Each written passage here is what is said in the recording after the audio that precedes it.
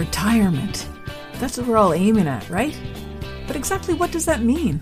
It conjures up visions of endless days of golf, drinks with little umbrellas in them on a tropical beach, feet up, reading a book. Is that what it's all about? I don't think so. Life would get pretty dull after a while without anything meaningful to do, don't you think? I'm Jackie Doucette, and I'm on a mission to discover exactly what life is like beyond retirement. Join me while I chat with people who've already done it, who've retired to something rather than from something. Let's find out together exactly what's waiting for us when we say goodbye to that 9 to 5.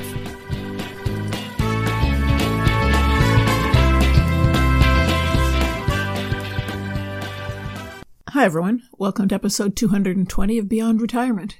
If you recall, last week I was talking to Stan Kochanoff, an enthusiastic entrepreneur in his 80s who believes we have to keep moving forward or just give up. His line, "If you stop looking and stop learning, you're dead," really resonated with me. It doesn't matter what you focus on, but it's important to keep interested in life, to keep your brain and your body active if you want to enjoy a long and healthy life beyond retirement. Of course, there's no guarantee of a long life, but not taking care of your health and your brain are ways to push the balance the wrong way, in my opinion. And obviously in Stan's too. So, Stan's big purpose is to help people lead a more purposeful life, whether you're in retirement, semi-retirement, or still working. He does that in a variety of ways, notably by volunteering for many local and international organizations over the years. The main thing I want to talk about from all of the stuff Stan shared is his list of tips that he feels are important in reversing the aging process. I'm not going to recite all the tips because he gave us 12 different ideas of ways we can help keep our brains and bodies active and moving forward. So if you want to know what they are, go back and listen to that episode. But I will say that the tips can all be organized into what I'm going to call personal activities and group or social activities, because they're all things that you either do for yourself or that involve other people. I guess that's sort of a useless thing to say, isn't it? I think every activity you can come up with fits into one of those two categories.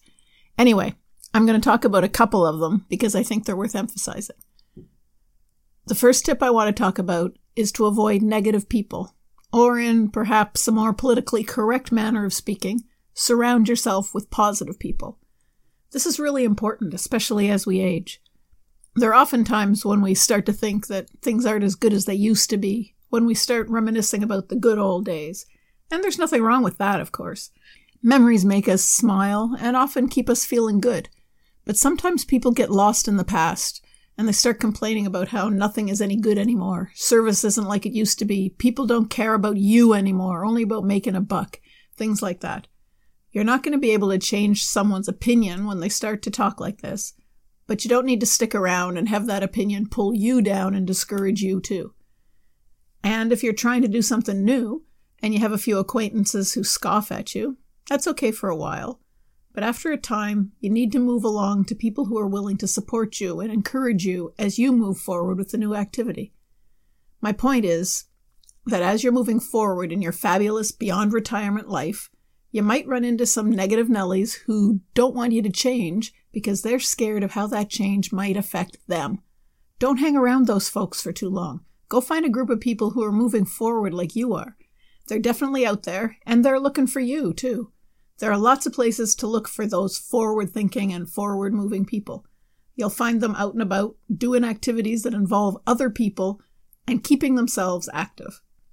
The second tip that I want to talk about is giving back to your local community. This can be done in many different ways, so you just have to find one that suits you. You can volunteer in any number of different organizations, churches, elementary schools, maybe reading programs or lunch programs, the Lions Club or the Rotary Club, for example. Or maybe you can talk to the local Chamber of Commerce about what sorts of things are needed in your town. Maybe there's something going on that you're interested in. The reason this is so important, in my opinion, is that it paves the way for getting you out of the house, and this is key.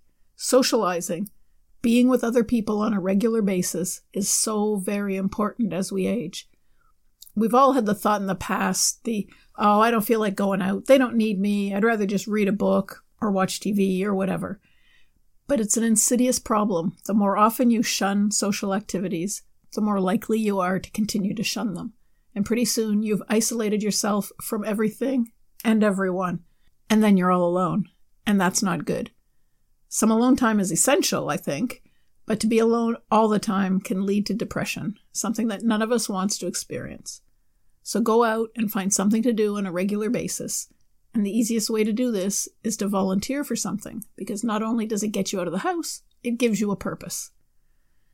Like I said earlier, go back and listen to Stan to find out all the 12 tips that he talks about for reversing aging. Thanks for hanging out with me today. Next week, I'm going to be chatting with Eric Weigel from Retire with Possibilities. I hope you'll join us. And that's it for this episode of Beyond Retirement. Thank you so much for hanging out with me. I hope you enjoyed it. Are you ready to start rocking your retirement? Head on over to www.beyondretirement.ca/rocking it and sign up to plan out your own roadmap for retirement. Don't wait till it's too late.